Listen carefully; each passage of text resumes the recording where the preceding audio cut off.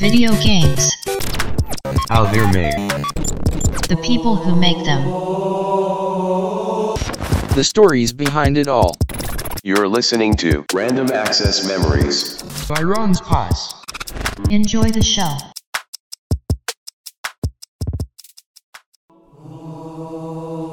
Every console has its icons, the symbols that represent the ecosystems they're a part of. These mascots, as they'd come to be known, were mostly born in the 80s and 90s as a way to tie the identity of a console with an easily identifiable character. In the 90s, we associated Nintendo with Mario, Link, and Pikachu, PlayStation with Crash, Spyro, and Cloud. But for a newly emerging console from powerhouse software company Microsoft, it was ground zero. There was no identity, no mascot that even your grandma could know the name of. Microsoft was in the unique position to form for themselves the mascot that would become the face for the Xbox brand. The possibilities were truly infinite. Car manufacturers have something they call a halo car. It's the car that identifies what that manufacturer aspires to become. It's not designed to sell in huge numbers, just to make people look at your brand in a way they may not have before. They're designed almost purely to turn heads and make people care about your company. The Ford GT, the Lexus LFA, the Ferrari F40, the Honda NSX. The halo car is the thesis statement for a car manufacturer. It's the best of everything the company has to offer: the culture, the expertise, the passion, and identity of the creators. And for Xbox, their version of the Halo car was a revolutionary first-person shooter that has inspired generations of competitors, is a household name around the globe, and has spawned a multi-million-dollar franchise that has attracted the likes of Steve Jobs, Peter Jackson, Bill Gates, Neil Blomkamp, and Steven Spielberg. And that Halo car literally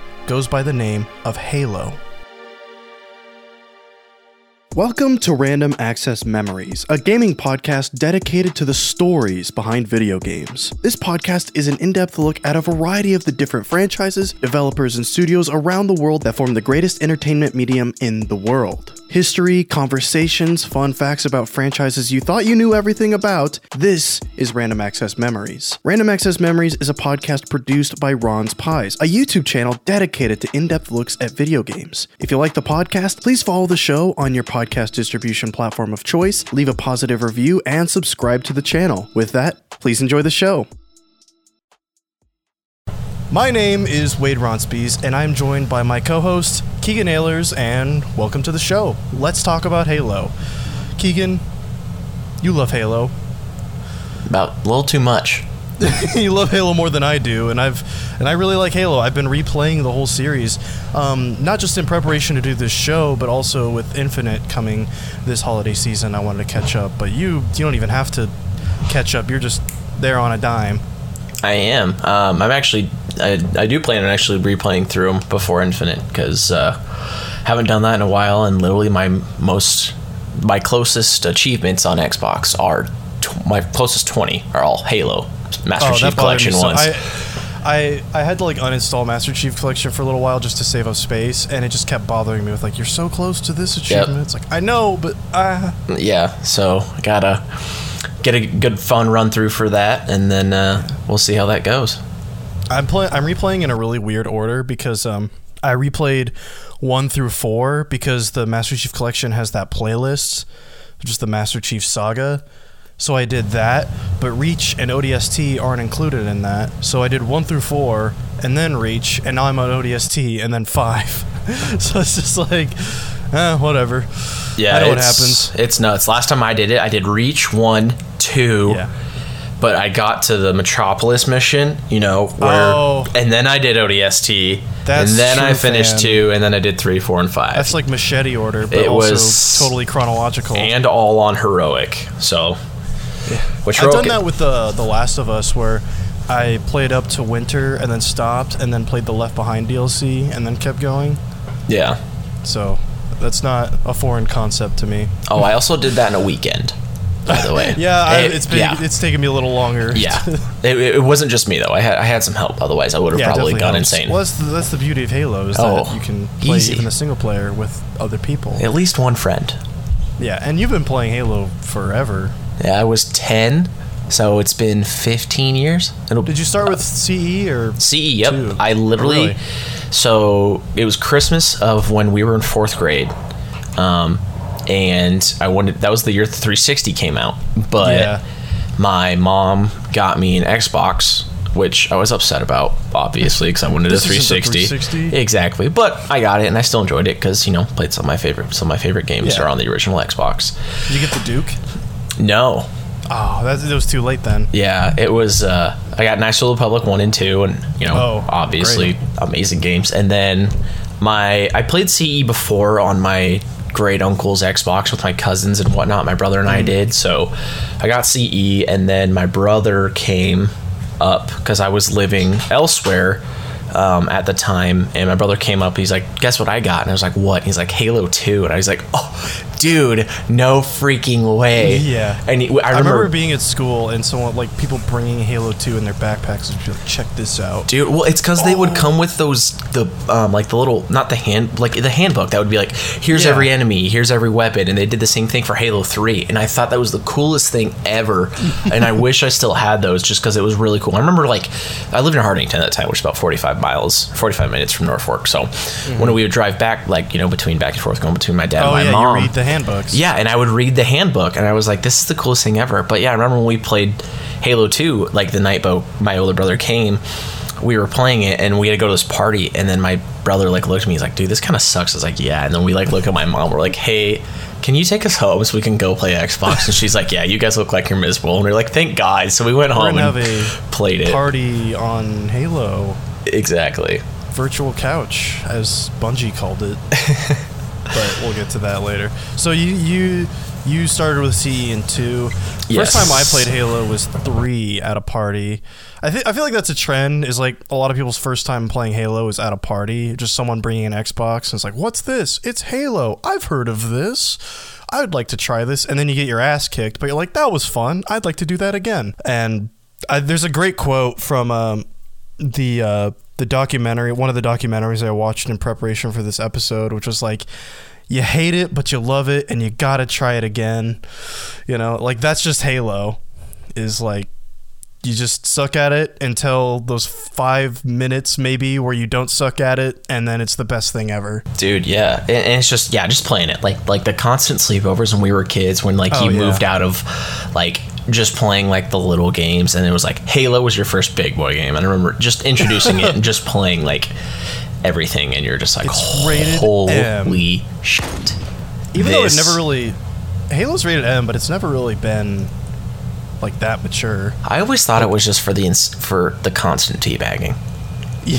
Well, Halo Infinite is going to be rated T.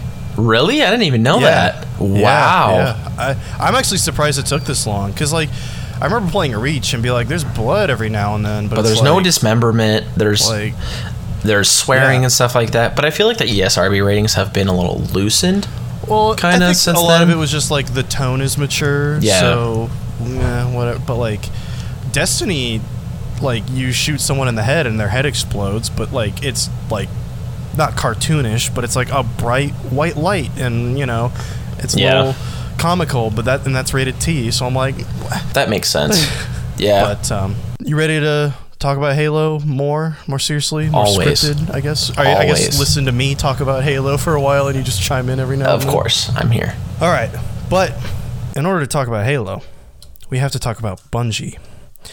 The story of Halo is the story of Bungie, a team of over 600 strong, now located in Bellevue, Washington, currently working on Destiny 2, actually the expansion called Beyond Light, which I'm very excited for. But in 1992, Bungie was just 2 guys in Chicago, Illinois, with 3 games to their name: NOP, Operation Desert Storm, and Minotaur, The Labyrinths of Crete. Alex Seropian and Jason Jones worked in and out of an apartment in Chicago when they were shipping Minotaur, a top-down RPG that was actually a port of a game Jones had made in 1988.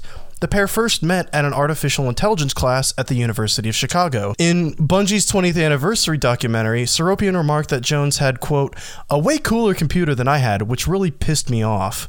Once the two linked up and started working together under the name Seropian made to publish Operation Desert Storm, Bungie Software Products Corporation, or just Bungie for short, they got to work with their respective roles. Alex Seropian became the money and marketing guy, while Jason Jones was the programmer and the more creative of the two. On their roles, Jones remarked that, quote, "I was working on a game and Alex was trying to start a company." Minotaur sold around 2,500 copies, which was enough to fund another project without the assistance of Seropian's wife, who had been financially supporting them up to that point. Following that minor financial success, Jones and Seropian thought about adapting Minotaur into a 3D perspective, but after that proved to be too difficult for the pair, they decided the best course of action was to do something original for their first 3D project. A first-person shooter heavily inspired by, which is a fancy way of saying very similar to, if not a ripoff of, Wolfenstein 3D. The game was called Pathways into Darkness, and it was designed for the Mac, just like all of Bungie's games had been previously. By modern standards, Pathways into Darkness is an incredibly rudimentary and basic game, but it was pretty remarkable for its time, winning multiple awards and surpassing Bungie's sales expectations. It's the success of Pathways into Darkness that allowed the two-man team to move from a cramped apartment to a full-fledged studio in Chicago's South Side and start hiring some full-time staff. Their first studio wasn't exactly as glamorous as it may seem. When you say they got a studio, it might conjure up certain images of what you expect someone nowadays to have in a studio, but their studio would be broken into a couple times. There was a crack house behind the building. Famed Bungie composer Martin O'Donnell said that it, quote, "smelled like a frat house after a really long weekend," and many of the staff at Bungie remarked that, in hindsight, the first studio reminded them of something straight out of Silent Hill. So, Bungie had a success, they had a studio, but they wouldn't become Bungie until they released a game that was originally intended to be a sequel to Pathways into Darkness, a game called Marathon. Kegan, have you heard of Marathon? Like, maybe in passing, but... I have, actually, reading certain Mr. Schreier's book. Ah, yeah. Jason Schreier. Yeah, Jason Schreier. Listened to his book. I listened to that in audiobook for a little bit at your suggestion. Thankfully, I appreciate that. If you haven't read that, guys, I highly suggest you go. Was that during the Destiny chapter? Yes, it was when they talked about Bungie. Yep, and just hearing them talk about Marathon just very briefly in passing. But that's really the extent of what I know of Marathon, and then the previous games, obviously. Well, I will tell you about it. Marathon was the game that made the world notice Bungie, even though it was still limited to a Mac release. It was one of the first-person shooters to have vertical camera movement, rocket jumping, and a huge focus on story and lore. Marathon also had multiplayer deathmatch modes, where up to 8 players could link up their Macs and fight to the death in up to 10 maps over a local network. The multiplayer mode of Marathon specifically won the Macworld Game Hall of Fame Award for Best Network Game, and the team even said that the reason Marathon took so long to come out was because the team was so enamored with the deathmatch mode. Multiplayer would become the DNA of Bungie, even if Bungie themselves didn't know it yet. Marathon was a huge success. It received rave reviews and sold over 150,000 copies after 1 year of being on sale. It was Bungie's first hit on the worldwide stage. To many, Marathon was considered to be the Mac equivalent of System Shock, both creating the genre that is now known as the immersive sim. Without System Shock, you may not get Deus Ex, BioShock, Prey, or Dishonored, and without Marathon, you definitely don't get Halo. Bungie's FPS lineage was created very early on in their history, and was cultivated in the sequels to Marathon that arose after the game's huge success. Of course, following Marathon was Marathon 2, Durandal, I think I'm pronouncing that right, which was the first of Bungie's games to have a co-op multiplayer mode. Marathon 2 was even more successful than Marathon 1, which led to another sequel and the final part of the Marathon trilogy, Marathon Infinity. Marathon's incredible success allowed Bungie to grow even larger and begin development on the game that would really shape the studio's future in ways even Bungie never could have imagined. Myth was Bungie's first swing at making a real-time strategy game, and it was an immediate success when it was released in 1997. Many chalk the success of Myth up to the fact that it was, to quote Mike Krahulik, co-founder of Penny Arcade, Myth was an RTS that got rid of all the RTS bullshit. Myth was also the first game Bungie developed simultaneously for both Mac and PC, broadening their audience even further and making the market for their games even bigger. Do you know of Myth at all? I've very briefly heard of it. I know, obviously, we're born in 95, so we don't really know too much. I mean, obviously, I haven't really played it, but I know it was a pretty good game. I remember talking to my uncle about it. Gameplay of Myth until I was researching this episode. I heard of Myth. Yeah, I talked to my uncle about it. It looked like. Yeah, I talked to my uncle about it, and he liked it a lot. But yeah, like Myth, I mean, you talk to a lot of like old school gamers today, old school PC gamers specifically today, and it feels like almost every single one of them has some sort of memory with Myth. Yeah. Myth received almost universal acclaim, picking up awards from publications like PC Gamer, Macworld, and more. It sold over 350,000 copies, a new landmark for the studio. Myth was huge, enabling Bungie to move studios and even establish a second studio in California, aptly named Bungie West. And keep Bungie West in the back of your brain because we'll definitely get to them later. So, after the success of Myth, the inevitable happened. Myth 2. And while Myth 2 is a story worthy of its own time, this episode is dedicated to the little sci-fi RTS game they were prototyping during the development of Myth 2. However, Bungie's growing success and that prototype's progress were actually stifled by Myth 2 after a huge, earth-shattering bug was uncovered the day the game shipped to retailers around the world. The bug was triggered by the game's uninstaller, which would essentially brick the computer it was being uninstalled on, which was kind of people in the documentary, they were kind of saying like, oh yeah, scorched earth, you know, if you want to install our game, then say goodbye to your computer, you know. It's like, oh my God, unintentional spite. That is nuts. Imagine the absolute shitstorm if that happened today.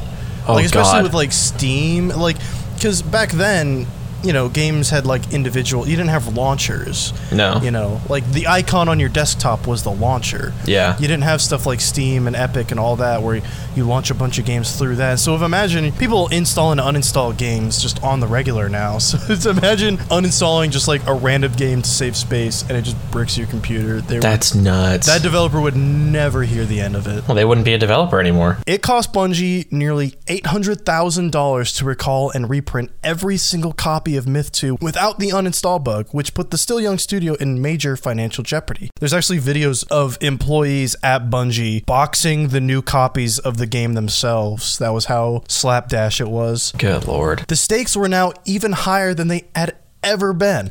Even more so than when Bungie was a two-man team getting financial assistance from Alex Seropian's wife. Their next game could very well be the make or break point for the studio, which put a lot of pressure on the then three-person team working on prototypes for a futuristic spin on Myth, something codenamed Monkey Nuts, which would eventually be changed to Blam because one person working on it said they wanted to describe it to their loved ones, and they said they were embarrassed calling it Monkey Nuts, so they petitioned to have it changed, the codename changed. That's funny. But like, you have to understand, at this point in time, Bungie, and for a while in the future, Bungie is just a bunch of like college-aged white dudes, you know? Yeah. So it's like, you know, like they're just a bunch of dudes drinking beer and having fun making games. Yeah, and so it's Monkey Nuts is pretty. The atmosphere is sophomoric, to say the least. Yeah. But this prototype was experimented on extremely heavily, with not even the team working on it really knowing what the final product would be. It was so experimental, they didn't even know really what they were experimenting with. It was an RPG, then it was an RTS, then it was mostly settled that it would become an action-heavy third-person shooter after the team realized they wanted the player to be in control of the game's various vehicles and weapons. The idea was that, you know, you have an RTS and you're telling this vehicle to go there, but they want you to actually be controlling the vehicle, and so then that gave them the idea of just like, why not just make the whole game from the player's perspective? So Bungie had their game, a sci-fi third-person shooter in huge open environments with a plethora of vehicles to take control of, starring the main character, an elite, unstoppable super soldier in green armor called Master Chief. In 1999, Bungie's then vice president, Peter Tomte, again, I'm going to butcher a lot of names just because I've never heard these names actually spoken. I've just been reading them in articles and seeing them appear in lower thirds in documentaries. So, but he got Bungie an audience with Apple's maestro, Steve Jobs, in order to pitch their prototype for Blam, which was originally Monkey Nuts. Steve Jobs was apparently very impressed with the project and wanted Bungie's new game, renamed, oh yeah, I put right here in the script, renamed to Blam, to be announced and showcased at Apple's 1999 Macworld Conference and Expo. However, just days before the official unveiling of the game, Blam still didn't even have an official title even within Bungie. In fact, it still didn't even have any official music. Everything about this prototype was prone to change at a moment's notice. The entire thing felt like a homework assignment that you forgot to do the night before it was due, so you're just scrambling to get it done in the hallway just minutes before class starts. I'm sure you can relate to that, Kegan. Oh, I know that feeling hard. I remember getting yelled at in theology class. Famed Bungie composer Martin O'Donnell came up with the melody that would become legendary in the car ride to the studio on the day they were recording the music for the game's official unveiling. They were almost literally building the plane as it was taking off.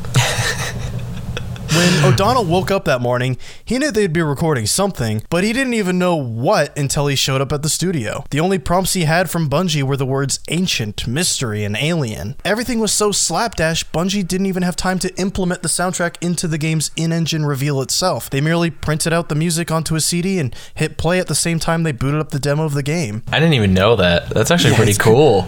That's so old school. Yeah, they didn't even bother. And the funny thing is that the in-engine demo is basically just a trailer. So they easily could have just gone into some editing software, threw the music track in, but they didn't even have time for that, I guess. That's so funny. They just didn't even think about it. Could you just be the guy just standing there at the play button, and be looking, and be all right, ready, okay, but yeah, all right, they had to sync it up. Marty O'Donnell himself was probably on stage because he's so embedded in the sound. Production of Halo. He was probably no one else is pressing play but me. I know exactly what cue to. That's so funny. I did not know that. That's good though. That's really funny. Well, a lot of the stuff I didn't even know until I started reading about it. And so everybody. A lot of people listening to this won't know about it until they hear me say it, so it's crazy. Hey, we're learning with everybody else. Exactly. But Bungie miraculously made it all in one piece to Macworld 1999. Steve Jobs himself introduced the game that would eventually go on to change gaming forever, which honestly isn't even hyperbole, with the title Bungie finally settled on after tons of internal debate. Halo. And it's funny because when they came up with the name Halo, a lot of people in Bungie actually didn't like the name. A lot of people thought it sounded like a perfume or a lipstick product, like Halo. Halo seemed to be a hugely ambitious project. Open environments, controllable vehicles, an epic story. It's easy to see why Steve Jobs was impressed, even if the reveal trailer seems incredibly silly in comparison to the Halo we know today. Steve Jobs wasn't the only one who was impressed. A software company by the name of Microsoft was building a home gaming console to rival Nintendo and PlayStation. They were building the Xbox. Microsoft was hungry for content for their first console. They needed games that could go toe-to-toe with the juggernauts of Mario, Zelda, and whatever Sony Computer Entertainment was cooking up for the PS2, which we'd find out would be Jak and Daxter, Ratchet and Clank, which are worthy competitors. Great. Yeah, of course. Oh, and Sly Cooper. Shout out to Sucker Punch. Oh, yes. When word came to Microsoft that Bungie was struggling financially after the Myth 2 recall debacle, which is why that story was important, co-creator of the Xbox, Ed Fries, saw an opportunity for Microsoft Game Studios to acquire Bungie. It was a win-win opportunity for both companies. Bungie needed the money to survive, and Microsoft needed exciting new games for their new console. The team at Bungie wasn't fully aware of the goings-ons at the top between Alex Seropian and Ed Fries, however. So when Seropian called people to his office to tell them they might be relocating to a new studio in Seattle, it came as a huge shock to everybody. I was watching the documentary, and when they got to this point in the documentary, you can hear someone go I just signed a new lease on my apartment.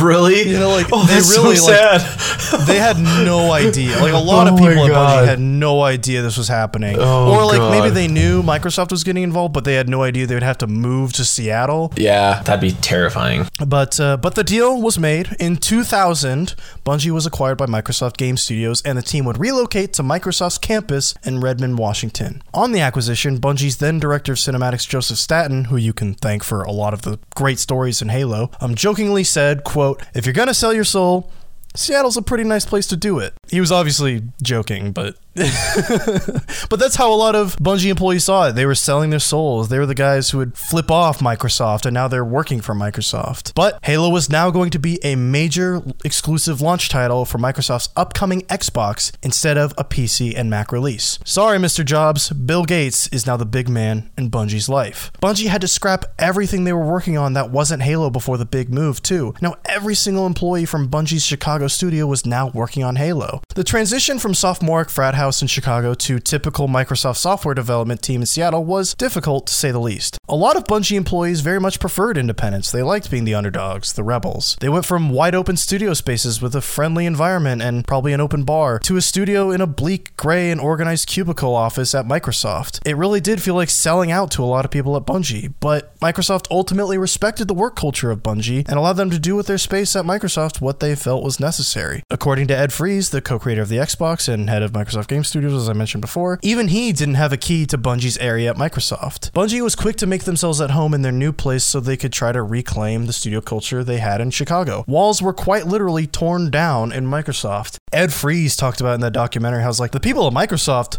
loved that cubicle culture. They said it kept them productive and whatever, but Bungie wasn't just trying to be productive. They were trying to cultivate a fun working environment. I mean, it'd be boring. I mean, I would think I mean, for some people obviously it's different, but obviously like you kind of stated, it's a bunch of young dudes fucking hanging out. And imagine just making a game at your friend's house, and then you have Stanley Kubrick posters on the walls, a keg in the corner, big TV with an Xbox hooked up to it, and now you got to go work somewhere where it's all just gray and bleak and boring. It's it'd be torture. At this point in time, though, Halo was still a third-person shooter. Everything about Halo was still pretty abstract and up in the air, and now they had to buckle down and become the game for Microsoft's first foray into the console market. And the opportunity wasn't lost on Bungie. They knew that Halo had the potential to be something big, game-changing even. The studio that started off as a two-person group making basic RPGs and FPSs was now a giant team in a position to change the industry. They were in a position to set the tone for an entire console generation.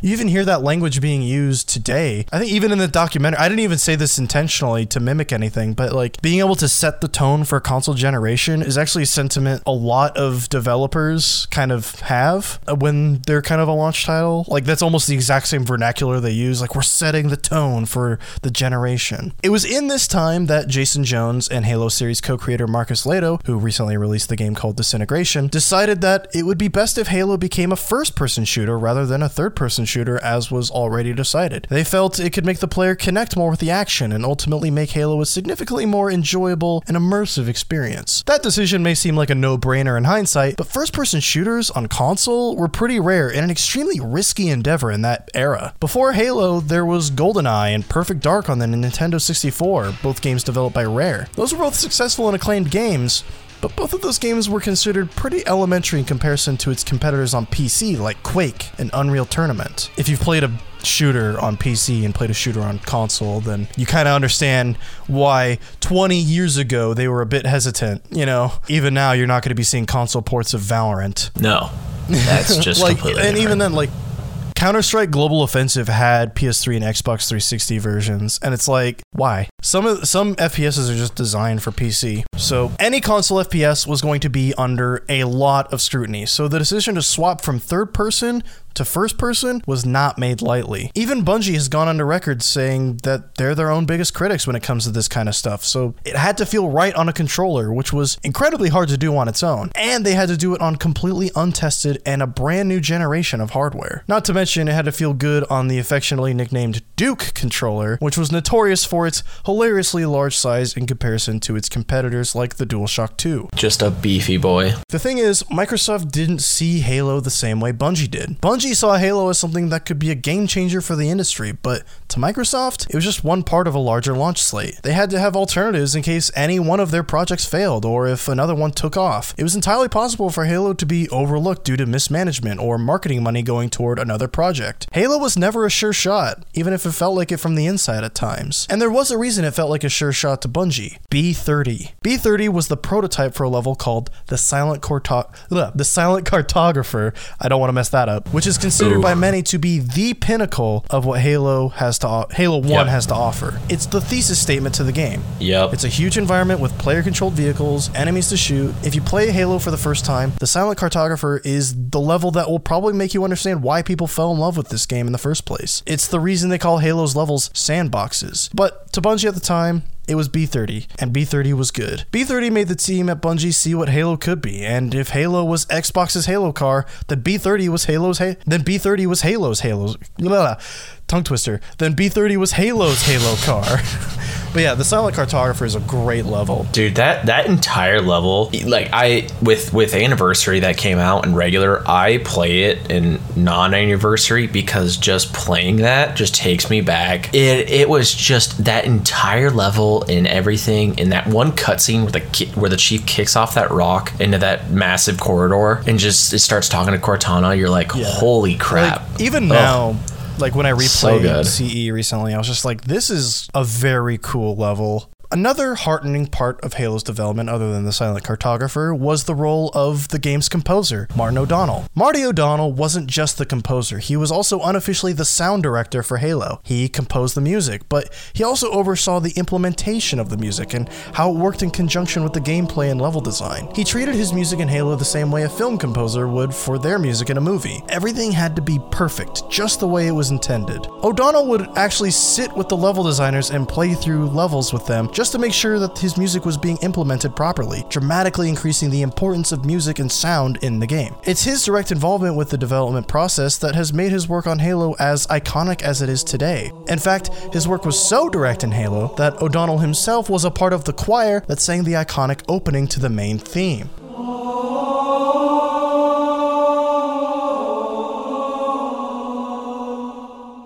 However, there's one piece of the Halo Combat Evolved puzzle that hasn't been discussed yet: multiplayer. But the mode that would become synonymous for many gamers with the Xbox and for Halo was actually one of the most tumultuous and stressful parts of Halo's development. Internally at Bungie and Redmond, the team was struggling big time with making Halo's multiplayer fun and to work properly. Xbox Live wouldn't be ready for the Xbox's launch, so they had to scrap everything in relation to that too. Work on multiplayer was going so poorly, in fact, just 4 months before launch, Bungie completely scrapped the multiplayer mode for Halo and brought in developers from a studio that was mentioned earlier, Bungie West. Bungie West had just finished development on a third-person action game called Oni, which was released on PC, Mac, and PS2 in 2001. Have you played Oni? No, but Oni is in Halo. You never didn't made that get connection that? when I was writing that. Oh my god, I'm an idiot. Yeah, dude, O&I. Because I don't even See, think that's why Oni you have is me. like mentioned in Halo 1. No, they don't talk about O&I till at least 2 or 3. Yeah. It's in 'cause Reach. you it's go- like heavily in go Reach, to but and in their the books. headquarters on Reach. But like Yeah. they're just the Navy, Yeah. right? Oh, they're No, a private. Oni is like the science ring. It's like the science Yeah. wing. Like Halsey is Oni because the Yeah. UNSC is like But the it's Navy. called like the Officer Oni's like- Naval. I don't remember what the. I just Yeah, played I'll it, Google and it. I I'll even Google remember it. making a note of like, oh, that's what ONI stands for. But I never made that connection of. Office of Naval Intelligence. So yeah, it's like their science wing, essentially. It's the UNSCs. That's what they mean by naval. Yep, United Nations Space Command, and then the Office of Naval Intelligence. I never even made that connection. So Bungie West's game Oni Wow. is probably how they got the name Oni in Halo. Yep. Wow, thank you, Kegan. There you go. Hey, I can catch these things. That's why I'm here. We got into a bit of Yeah. a lore discussion, which isn't really what this podcast is about, but I'm happy you did that. After the acquisition of Bungie by Microsoft, Bungie West had to rush to finish the game before handing over all intellectual property rights to Take-Two Interactive, moving north to Redmond. Take-Two, as we know, are the owners of Rockstar, who make Grand Theft Auto. They also own NBA 2K. They also own BioShock. They own a lot of very big franchises, but they also have Oni, and they could probably make an Oni game, another Oni game if they wanted to. But Oni got pretty mixed reviews, but the team from Bungie West didn't have time to rest on their laurels and think about it too much. Halo was calling. The Bungie West team arrived in Redmond like the army of the dead in Return of the King. You like that one? Ugh, loved that.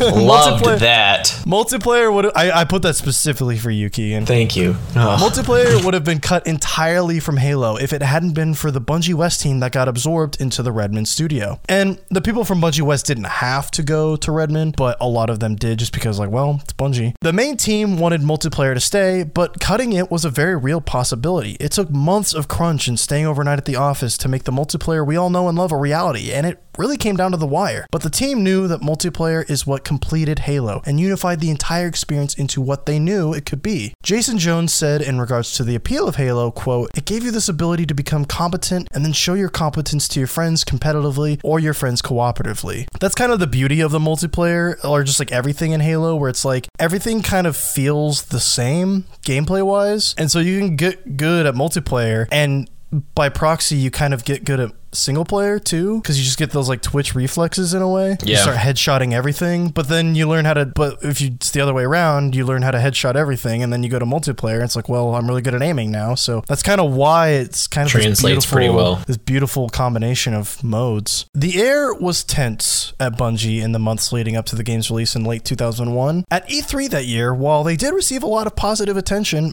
many were concerned over the game's technical issues, such as an alarmingly inconsistent frame rate. Microsoft also wanted to change the game's name in favor of something more akin to what gamers would expect from a shooter. Bungie wouldn't buckle though, so the two companies had to compromise, leading to the subtitle Combat Evolved being added to Halo's name, and that's how we got CE, Combat Evolved. In hindsight, that kind of works out because saying Halo CE kind of sounds cooler and more exclusive than saying Halo 1. It's like a club. It is, and it's so funny because I remember being younger and we always called it Halo 1, and then like now that I'm older and like not an idiotic 10-year-old, I'm like, oh no, it's CE. It's CE. Like It just only sounds scrubs cooler. call it Halo 1. Like you're a noob if you call it Halo 1. It's like an exclusive club. It is because CE? and that's the thing. And CE. I always thought that was the weirdest thing too. It's like, why would they call their first game? Why would their first game have a subtitle? Like that doesn't make sense. Like nobody does that. Even like I think I could be wrong, but even in the game's title, is it just Halo? No, it's Halo Combat Evolved. So they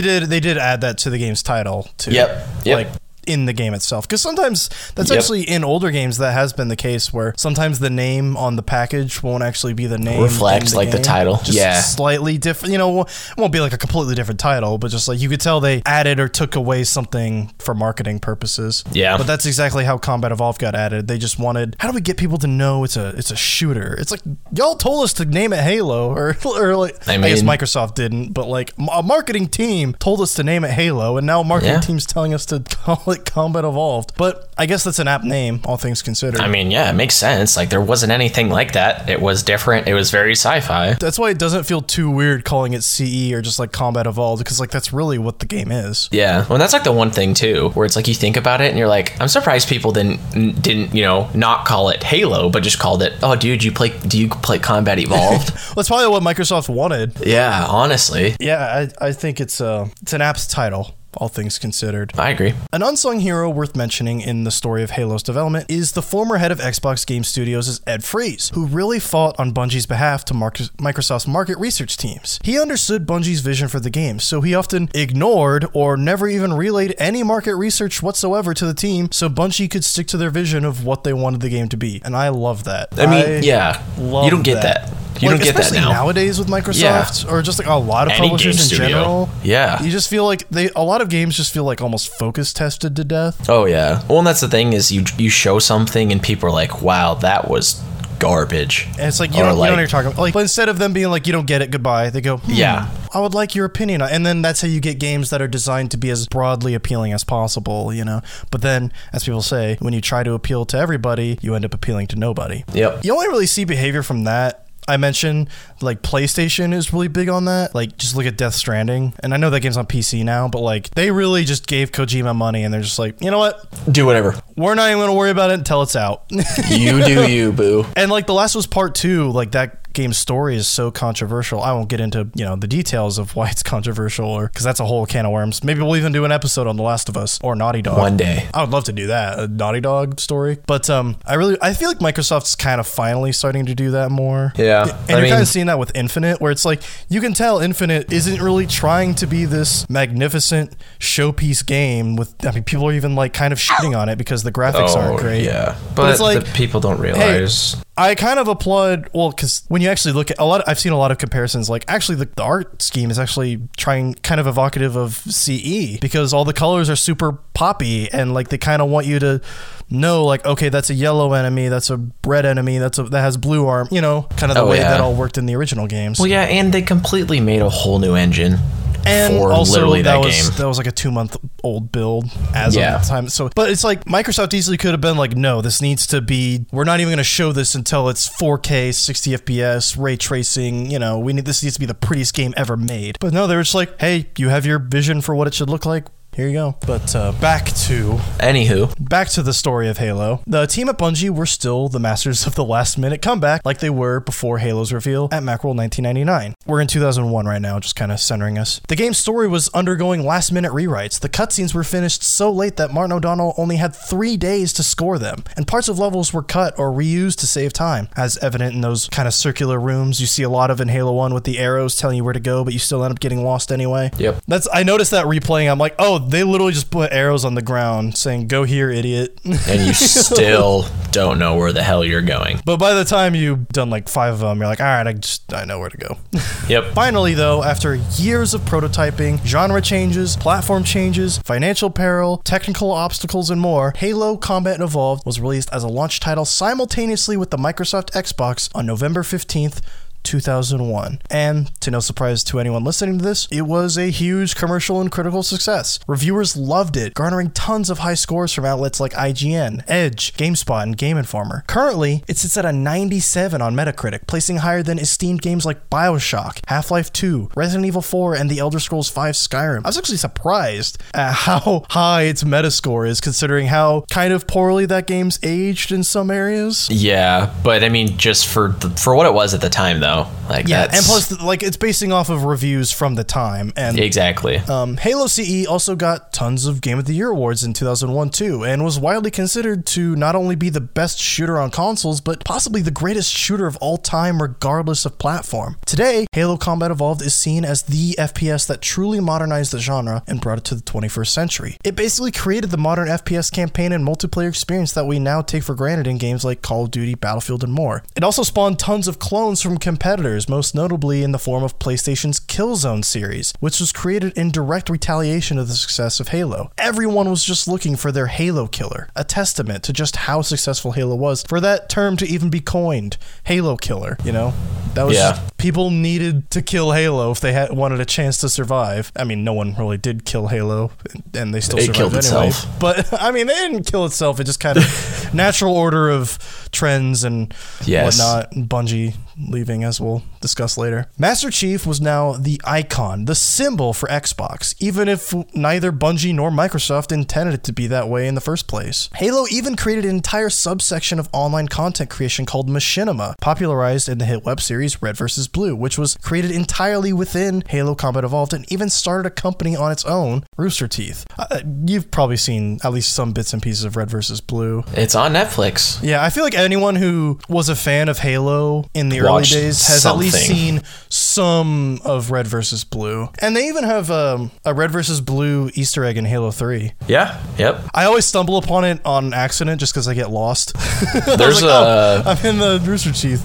There's a Red vs. Blue achievement in, I think, Halo 4 or something like that. But in one of the newer games, they put an achievement in that refers to it. So I'm not really up to date on Rooster Teeth, but like they kept going even... They're still making seasons. They literally actually last week or 2 weeks ago announced that they're coming out with a new season. And you'd think that with all the critical success and legacy, Halo would have sold like absolute crazy at launch. And it did all right, but most of Halo's sales came after the fact in the months and years after it and the Xbox's launch. The attach rate for Halo was the truly impressive part, however. Nearly half of all Xboxes sold in the months after its launch were sold with a copy of Halo in hand. It's like a Mario Kart 8 and the Wii U. Pretty much everyone who bought an Xbox bought it with Halo. Yep. It was clear that Halo was why many people were buying an Xbox in the first place. By July 2006, Halo Combat Evolved had sold over 4 million copies, making over $170 million in sales. And it's so funny that like 4 million copies, that's crazy. The Last of Us Part 2 made that much in its opening weekend. Yeah. Sold 4 million copies in 3 days. So it's just like how it just shows you how much larger the audience for video games has gone, where like at the time 5 years was what it took to get 4 million copies, and it's like, oh my god. Yeah, it's like 3 days 4 million copies. But also games are way more expensive to make now, so like it's still impressive, but not as impressive as it would have been. It definitely would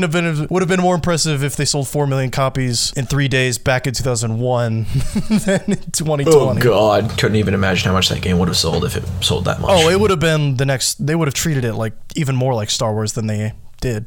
A port of the game for Windows and Mac was released by Gearbox Software in 2003, adding even more financial success to the game's name. I will say, in its entirety, I've bought it 4 times.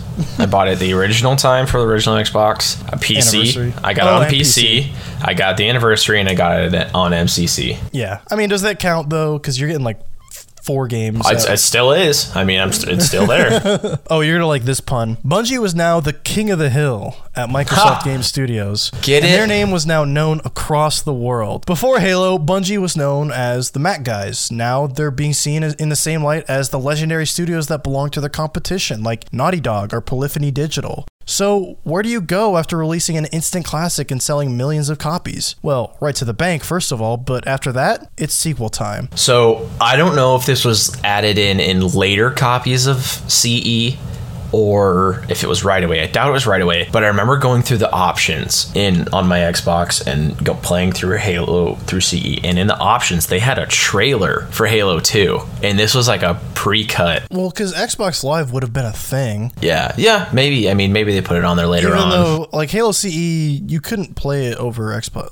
Could you? No, I don't think so. It was only local play, or like local network. But and I don't think I was connected to the internet. The Xbox itself had Xbox Live, so yeah. I bet like around 2004, when Xbox Live was more officially implemented, they were like, it's the same way you play, like, I'm trying to think of a game, an example, but like, well, I mean, like, you go back and you play like an older Call of Duty, and it's like, buy Call of Duty whatever, out now, you know? A very early example of that. Yeah, but I just remember watching it, and I don't know if you've ever seen the trailer. It's actually a really cool trailer. Seeing the BR for the first time, because it was the BR was a single shot when you were zoomed in, and then it was a burst when you were zoomed out, which is actually funny because that's what the light rifle in Halo 4. Yeah, so it's actually pretty cool. But anyway, just thought I'd throw that in. We'll talk about the battle rifle later. Yeah. A sequel to Halo CE would both give Bungie the opportunity to expand on what they established with Combat Evolved and add in ideas that were cut, as well as give Microsoft another huge success. It was a no-brainer on both sides. As early as 2002, word was already getting out that Bungie was working on Halo 2. This game would be big, ambitious, quote, 72 times more fun than Halo 1, Chris Butcher, engineering director at Bungie, said jokingly, but also not jokingly, because as you'll see, Bungie was very ambitious with Halo 2. Bungie wanted to redo the game engine, triple the amount of in-game content, change the physics engine, revolutionize visual fidelity, change the way we play video games online. New enemy types, new weapons, new environments, characters voiced by Keith David and Ron Perlman. Halo 2 was a hugely ambitious game right from the outset, and the team quickly realized after starting that there would be a lot they'd have to leave on the cutting room floor, much to their dismay. Dude, shout out to Lord Hood. Dude, yeah. Who's Keith David? Keith David voiced the Arbiter. Oh, hell yeah. Shout out to Keith David, dude. Oh, iconic voices. I thought that's what it was, but yeah. Kill me or release me, parasite.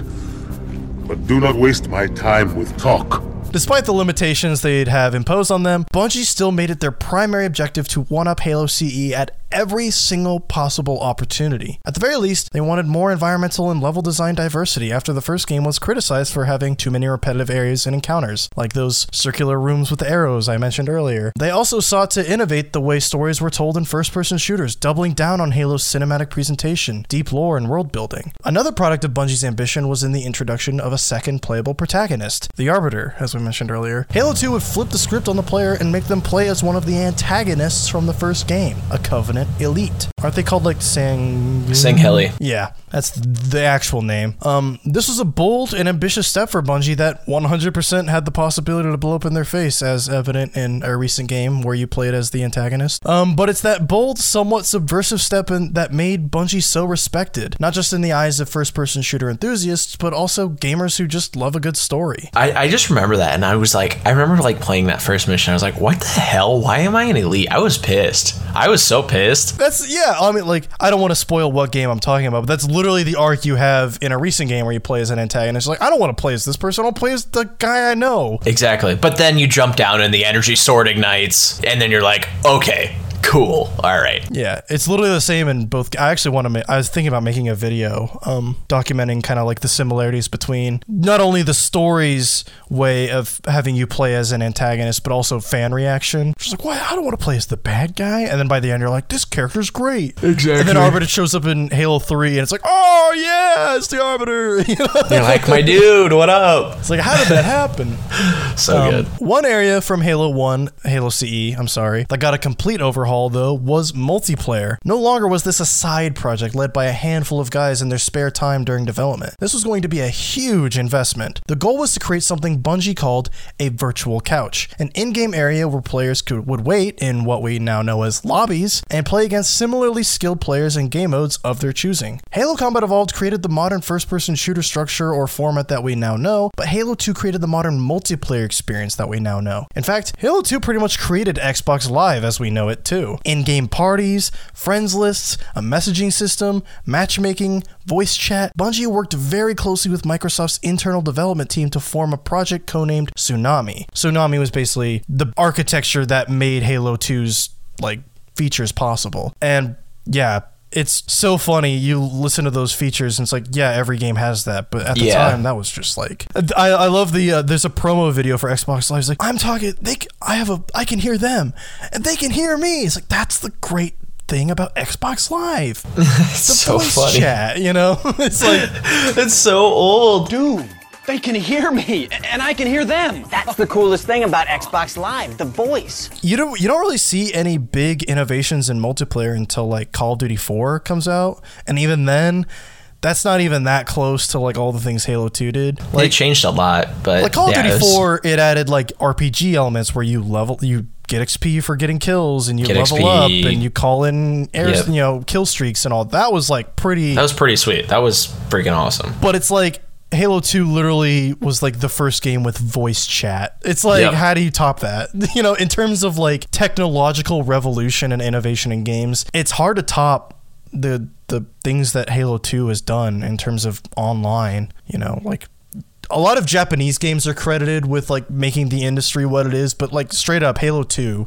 like you don't really see modern games without Halo 2. Yep. However, Bungie's commitment to multiplayer often came at the behest of the developers working on the single player campaign. Resources had to be put into either one or the other, and if something went toward the campaign team, the multiplayer felt scorned and vice versa. As with any game, they were on a limited schedule and budget, so they couldn't exactly throw everything they had at both modes at the same time. There was a multiplayer mode that was eventually cut that was actually strikingly similar to what would become standard in Call of Duty, and coincidentally enough, that mode was called Warfare. Call of Duty Modern Warfare. The idea was to have small, arena-based maps with squads of online players that could call in things like airstrikes to assist them in battle. Sound familiar? So like, even though how I just described how Call of Duty 4 was this big revolution because it had like kill streaks and stuff like that, Halo 2 was already kind of experimenting with that. They just cut it, which is crazy. It just shows you how ahead of the curve Bungie has always been. Like, there's stuff that they wanted to put in Halo 2 that wouldn't get put in games until 3 years later. Yeah,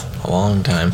That never happened, but the promise of Halo 2's multiplayer and of Halo 2 in general was still wildly ambitious. Every showing of the game at trade shows like E3 only made people more and more excited to get their hands on it. The people were extremely excited for what they felt would become the next greatest shooter of all time. But things weren't exactly exciting back at Bungie. In fact, things were actually moving backwards if you ask some of the employees who worked at Bungie at the time. Normally, E3 is a big morale boost for the developers after they see the excited reactions to their game, but Bungie was left feeling disappointed and empty after the only thing they really had for Halo 2 after E3 was a demo that they'd have to scrap anyway. Everyone was so excited for something that wasn't even going to be in the game, and so any victory at E3 that year felt hollow for Bungie. Back then, it was common for E3 stuff to like not even be in the final game. It's hard to convince developers, especially nowadays, to make something that's going to get cut, you know? So like back then, it was really kind of just slapped to the face. Like, we went through all that effort to make this work, this prototype work, and now we have to delete it all because it's not going to work in the final product. Yeah,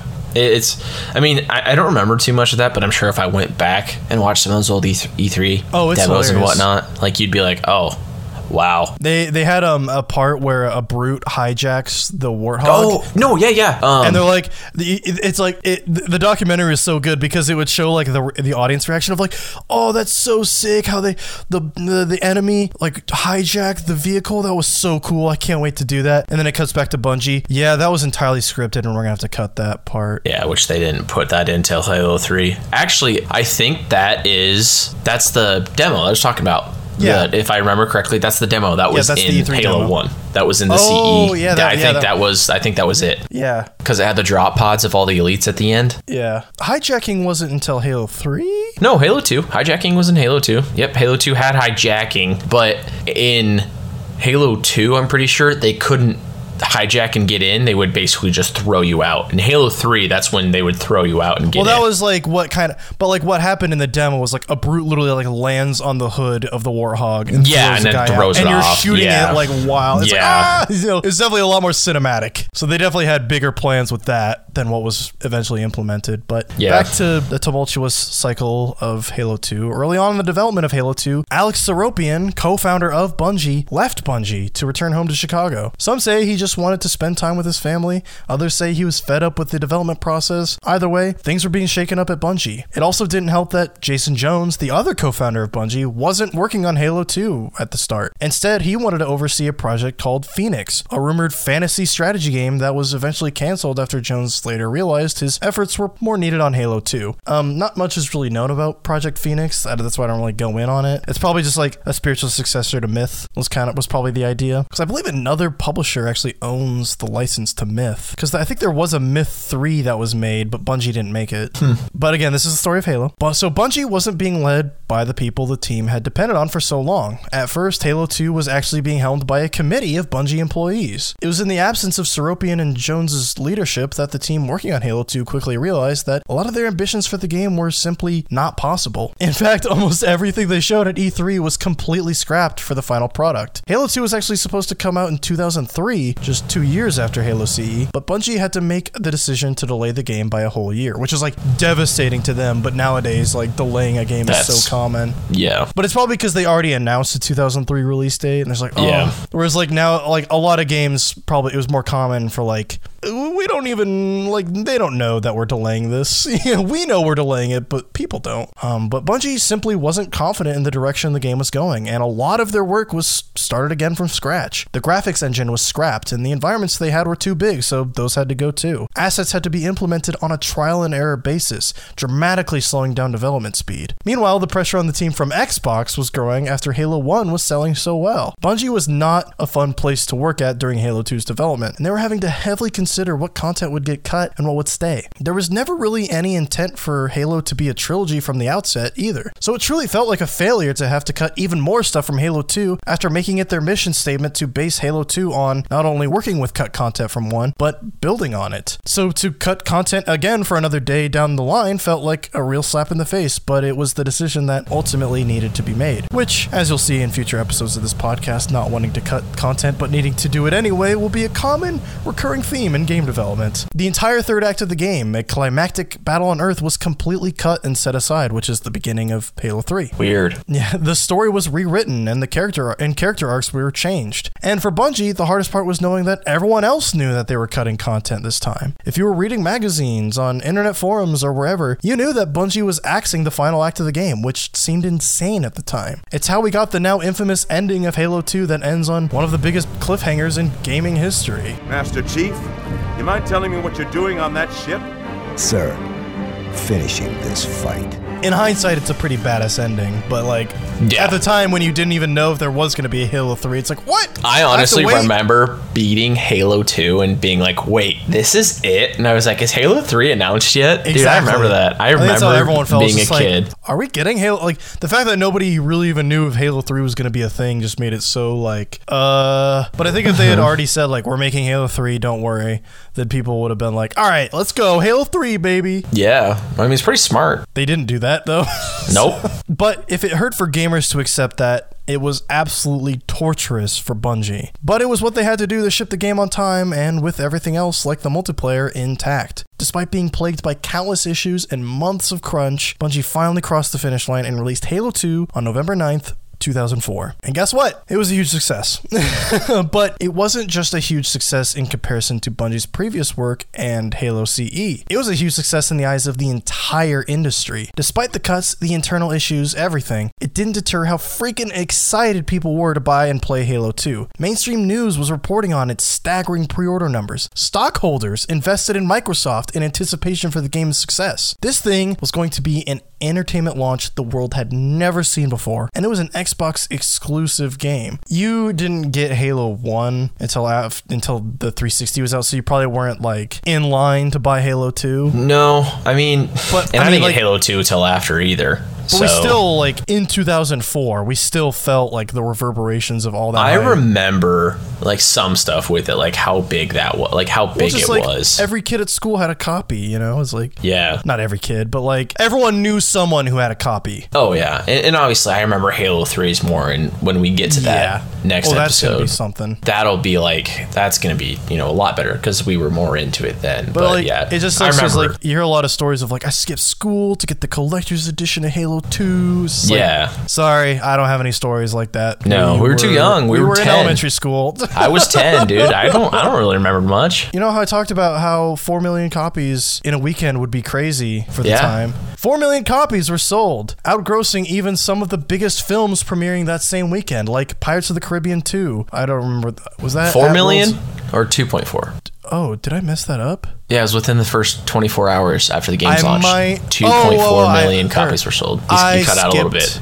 I skipped a part. Within the first 24 hours after the game's launch, over 2 million copies were sold. I just missed that part. But eventually 4 million copies were sold, outgrossing even blah, blah, blah. But Halo 2 instantly became the highest grossing entertainment product in history. More than any film, album, a video game now had that record. By November 2008, Halo 2 had sold over 8 million copies, doubling the amount sold by its predecessor. To say Halo 2 was a success is a vast understatement. Any feelings of disappointment Bungie may have had about the game itself were more than likely quickly alleviated after the game returned such insane sales numbers. Halo 2 instantly became the most popular game on Xbox Live and stayed that way until 2006 when Gears of War came out. Reviewers lauded it for its contributions to both shooters and gaming as a whole. The Game of the Year awards reigned in once again for Bungie as Halo 2 set the stage for all FPS games yet to come. We already talked about how huge Halo 2 was and how important it was, so I don't think we need to go on again about that. But basically, it was pretty nuts. Skill-based matchmaking, just matchmaking in general, where you could select a specific game mode. That was huge. You know, we also talked about it wasn't until Call of Duty 4 when you'd see another big shakeup. Yeah. And Halo 2 may have single-handedly popularized online multiplayer on console. It may be single-handedly responsible for Xbox Live being a thing. Yeah. But Bungie was still hungry. Even though Halo 2 was the peak in many people's eyes, and still is the peak in their eyes today, Bungie still felt an obligation to make right the issues they themselves had with Halo 2. There was a whole final act missing, and Bungie even felt that the multiplayer was, quote, a pale shadow of what it could and should have been, according to engineering lead Chris Butcher. There was still ground they could break, horizons to be chased, scarabs to jump on and destroy from the inside. Scarabs are the tanks, right? Scarabs are the Covenant, giant purple spider tanks. Yes. I got that right. Scarabs to jump on and destroy from the inside. Bungie had a lot of work left to do. A third act to tell in the Halo story. It was time to finish the fight. Oof. And that's where we'll pick up next time. This has been Random Access Memories, hosted by Wade Ronspies and Kegan Ehlers. Kegan, that was a lengthy show, but I'm glad we got through it. Me too. It was fun. I always love talking about stuff, and Halo, obviously, like you said, that's my stuff. And we learned some stuff today. I mean, you did, because I wrote the script, but I already knew. But you did too. The Oni thing. Yeah. Well, yeah. Oh, that is true. Yeah. That is true. We did. We did learn some things today. We learned things. Mm-hmm. I just want to reiterate that this is more the story of Halo specifically, not the story of Bungie. So sorry if I didn't talk about their origins a bit more in depth, and we're not going to be talking about Bungie or we're not going to be talking about Destiny, since that is after they let go of Halo. Spoilers, I guess. And Destiny is kind of part of the story of Halo because they were working on Destiny all the way back in during ODST and definitely Reach. Yeah. Because in Reach you can find posters with the Traveler from Destiny on it. I remember that. They knew Destiny was coming, but that's about the only mention of Destiny I'm probably going to do, just because it's not, after Reach, we're going to go to 343. Just how the story of Halo, not the story of Bungie, sadly. Maybe someday. Thank you for listening to Random Access Memories, and I hope you enjoyed the episode. If you want more, check out our previous episodes and/or subscribe to the show on the podcast platform of your choice. This podcast was produced by Ronspies on YouTube, so please check the channel out, subscribe, and share the show. You can follow me on Twitter at WadeLikesPie and Kegan at Key_Gan_Jin. See you next time.